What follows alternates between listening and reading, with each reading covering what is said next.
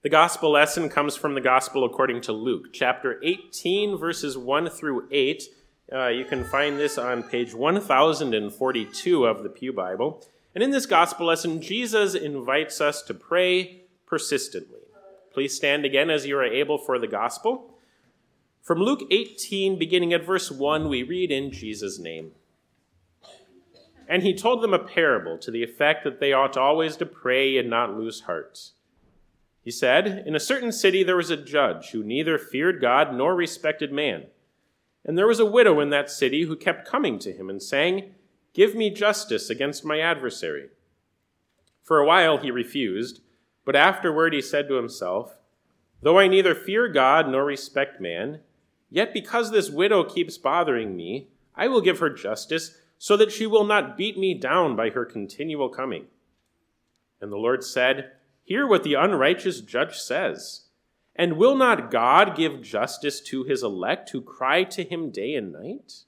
Will he delay long over them? I tell you, he will give justice to them speedily.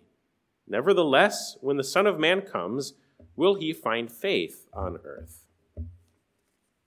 Father, these are your words. Sanctify us in the truth. Your word is truth. Amen. You may be seated. Grace, mercy, and peace to you from God our Father and our Lord Jesus Christ. Dear Christians, your gracious Heavenly Father invites you to pray, and he promises to hear you. He does this because he loves us and he wants to give us good things. Too often, especially regarding prayer, we think of God as being reluctant or withholding.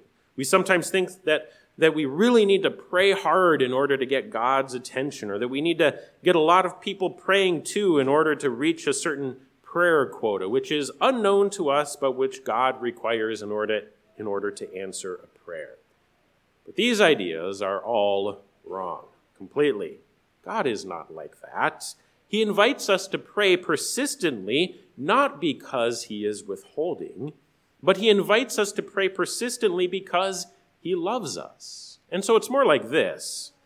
If you pray for something and God does not answer in the way that you think he should, keep praying for it as long as you think your request is good. God welcomes you to be persistent. He is not annoyed by your persistence. He is our gracious Heavenly Father, and he invites us to come to him as beloved children come to their dear Father. And so consider the Lord's Prayer. This is the primary biblical text on prayer. Jesus' disciples asked him to teach them how to pray. And so how did Jesus start? How did he tell them to address God? Did he say to them, "Dear God, I know you have billions of other people to watch over, so I don't know if you can hear me, and I don't know if you even care about little old me, but if you do, please listen to my request"?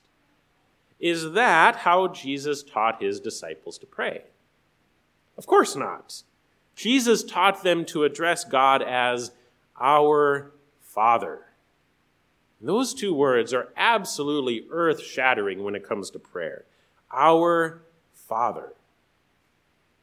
In his small catechism, Martin Luther does an absolutely beautiful job explaining this. And I think this sentence is one of the true gems of his catechism. He says, "God thereby tenderly encourages us to believe that he is truly our Father and that we are truly his children, so that we may boldly and confidently come to him in prayer, even as beloved children come to their dear Father." And so imagine, if you will, a perfectly loving and attentive Father. And this is the kind of father that every earthly father should aspire to be. We all fail, of course, and so we should confess those failings to God, our Father, and to our children. And tragically, we also know that some children receive little or no good from their fathers. And if that's you, please know that your Heavenly Father is so much different. But imagine, if you will, a perfectly loving and attentive father. And imagine a little girl asking for an orange, or climbing up on his lap saying, "Read this book to me," or falling down on the sidewalk, scraping her knee and crying out in pain. How does he respond to her? Now, he doesn't always give her exactly what she wants. He might give her an orange, or he might say, supper will be ready in 20 minutes. He may read a story, or he might say, let's pick up your toys first. We'll certainly quickly come to her and pick her up and dress her knee when she falls. But whatever he does, and however he answers her requests, is out of pure love. This is how we should think of God in prayer, because Jesus teaches us to address him as our Father. And so we should pray persistently and not lose heart, not because God is distant from us and needs a lot of persuading, but we should be persistent and not lose heart because God is near to us and he is attentive to his children. He invites us to be persistent. This is kind of a strange parable. There are a few things that are just different from the rest of Jesus' parables. First of all, we get the meaning right away. Sometimes in Jesus' parables, he never tells us the meaning. He just tells the story and then forces us to chew on it for a while. Other times, when Jesus does give the meaning, he saves it for the end. But here, we get the meaning right away. He told them a parable to the effect that they ought always to pray and not lose heart. And when it says that we should always pray, that doesn't mean that we have to pray nonstop, 24 hours a day, like you're praying while you're driving your car, brushing your teeth, eating your supper, doing your homework, or talking with your family. Some of that is maybe sort of doable, but most of that is impossible. Rather, it means that we should pray often and regularly. Prayer should be our first response to any injustice we see, either in our own lives or in the lives of people around us. But I'm afraid that we often use prayer more like a last resort. We go to it when everything else fails. Instead, our first thought might be, what am I going to do about this? Or if it seems like an injustice out of control, we might think the government should do something about this. Our first thought often reveals some kind of idolatry. And what I mean by that is that our first thought shows us who we really trust in. And that reveals who our God really is, God with a small g. And so if our first thought is, what am I going to do about this? That reveals that we trust ourselves more than anything else. Or if our first thought is the government should do something about this, that reveals that government is our God. Instead, our first response should be prayer. God, save us. Lord, have mercy.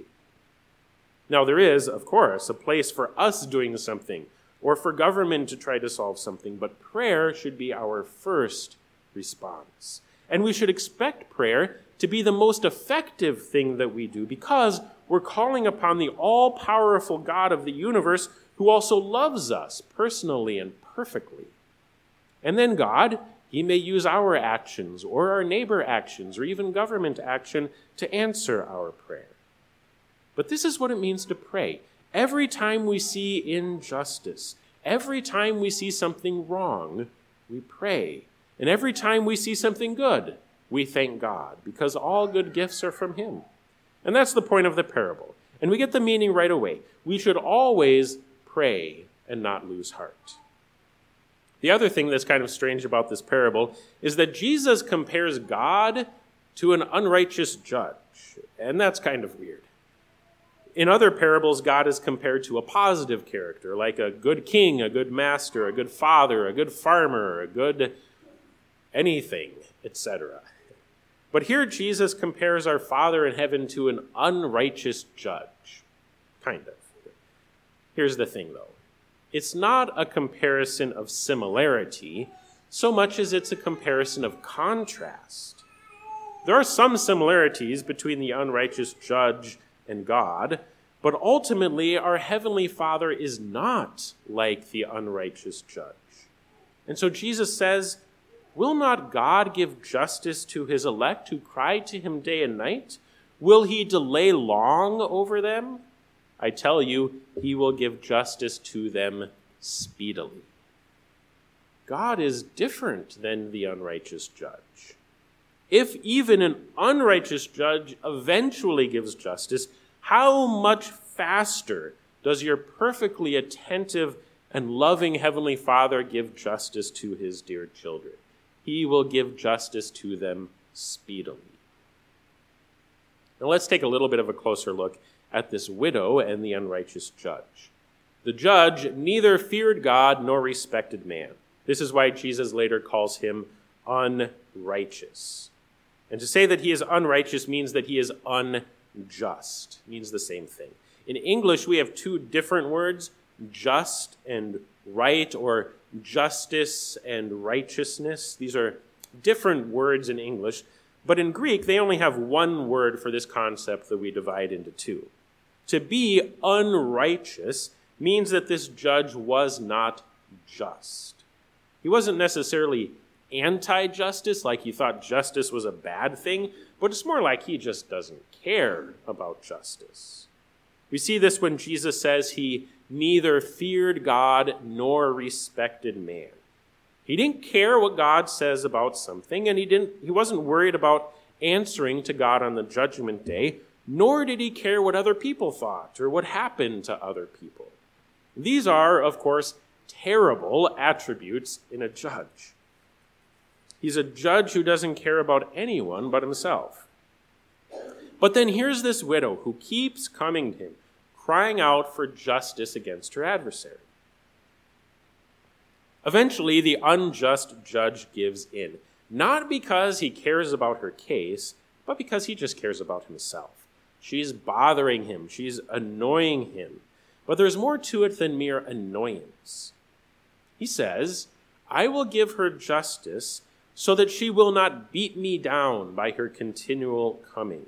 Another way to translate that would be, I will give her justice so that she will not, by continually coming, give me a black eye. Now, what does that mean? It doesn't mean that he's afraid she's going to come up and sock him in the face. He's afraid that she's going to injure his reputation.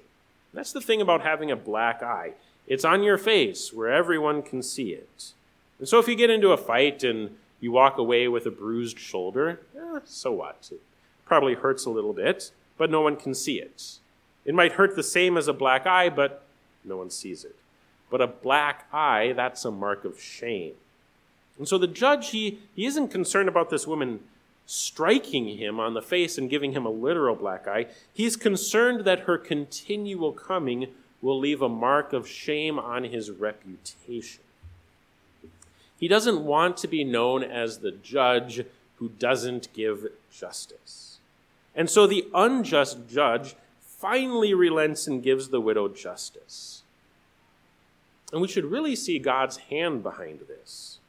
It's one thing if a just person acts justly, but when an unjust person acts justly, we should especially see God's hand behind that because he has done something to compel an unjust person to do what is right. In the case of the unjust judge, it's God's institution of government.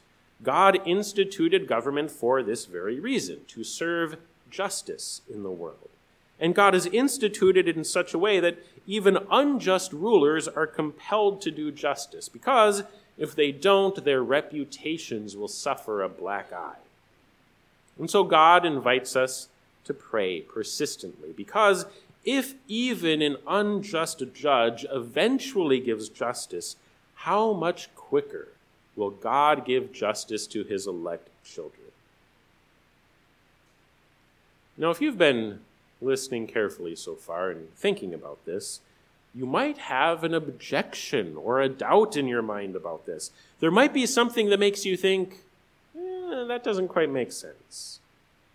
And it might be this. If God has promised to give justice speedily, why is there still so much injustice in the world?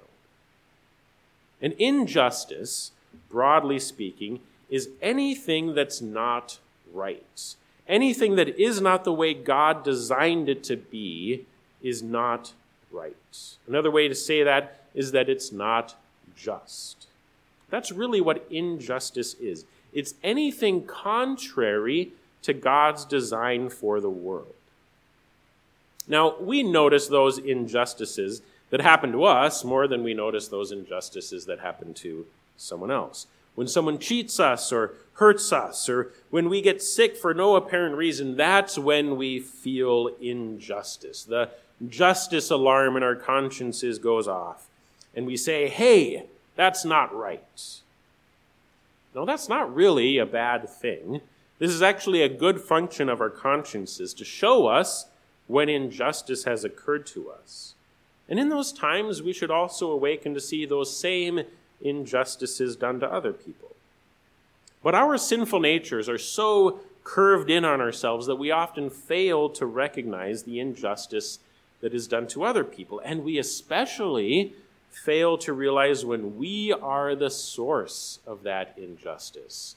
And we often are. And so the last statement of Jesus, which kind of seems disconnected or unrelated from the rest of the passage, is really the bow that ties the whole thing together. He says, nevertheless, when the Son of Man comes, will he find faith on earth? Jesus is talking about his second coming, when he comes again to raise the dead, bring his believing children into the new creation, and cast the devil and unbelievers into hell. Until that time, God is patient with us. For him to come and put an end, a final end to all injustice, would mean that the time for repentance would be over. But God does not desire for any to perish, and so he's patient. At some point, though, that day will come. But until that time, God is working. And how has God worked? This is critical for us to understand. God's greatest act of justice actually came very shortly after Jesus told this parable. Because Jesus, he was on his way to Jerusalem and the cross. He was quite right when he said that God will give justice speedily. Because there God laid all the sin of humanity on Jesus, and he was justly condemned there. Justice was done speedily. Your sin was atoned for there. All the injustice you have inflicted on others was judged there. And so God gives justice to us quickly and in the most merciful way. He is now faithful and just to forgive us our sins, because those sins were paid for. And Jesus himself then, on the third day, received justice when he was raised from the dead. Another way to say that is that he was vindicated. To be vindicated simply means to receive justice. It's when the right thing is revealed and shown. That's vindication. And so we should pray for justice. We should pray for justice in our lives. We should pray for justice in the world. And most of all, what that means is that we should pray for forgiveness, because it is just for God to declare us righteous now. And we should pray for the justice or vindication that will come on the last day when Jesus raises us from the dead. That will be our ultimate vindication. That will finally be the moment when everything is set right. The new creation will be exactly how God intends it to be. It will have no sin, no death, no sickness, no fighting, no poverty. In other words, it will be just, and there will be no injustice. And this really is what Jesus teaches us to pray for in this passage. And so he says, when the Son of Man comes, will he find faith on earth? That is, will he find his children still worshiping the triune God? Will we still be confessing our sins, confessing the faith, and trusting his forgiveness? Will we still be praying for the justice of the new creation to come upon us? To us, this might seem slow, because this world is all that we know, and the only thing we know about time is what we experience in this world. But God is working and has worked speedily to bring justice to us. And yet he knows that we're impatient. And so he invites us to be persistent. He gives us permission to annoy him with our constant pleas for justice. And so we should not lose heart, because he will answer. And our proof of this is that he already gave his Son into death for us and raised him from the dead. In the same way, he will vindicate his children by raising us from the dead. And this is what we pray for when we pray for justice. Amen. And now may the peace of God, which passes all understanding, guard your hearts and your minds in Christ Jesus. Amen.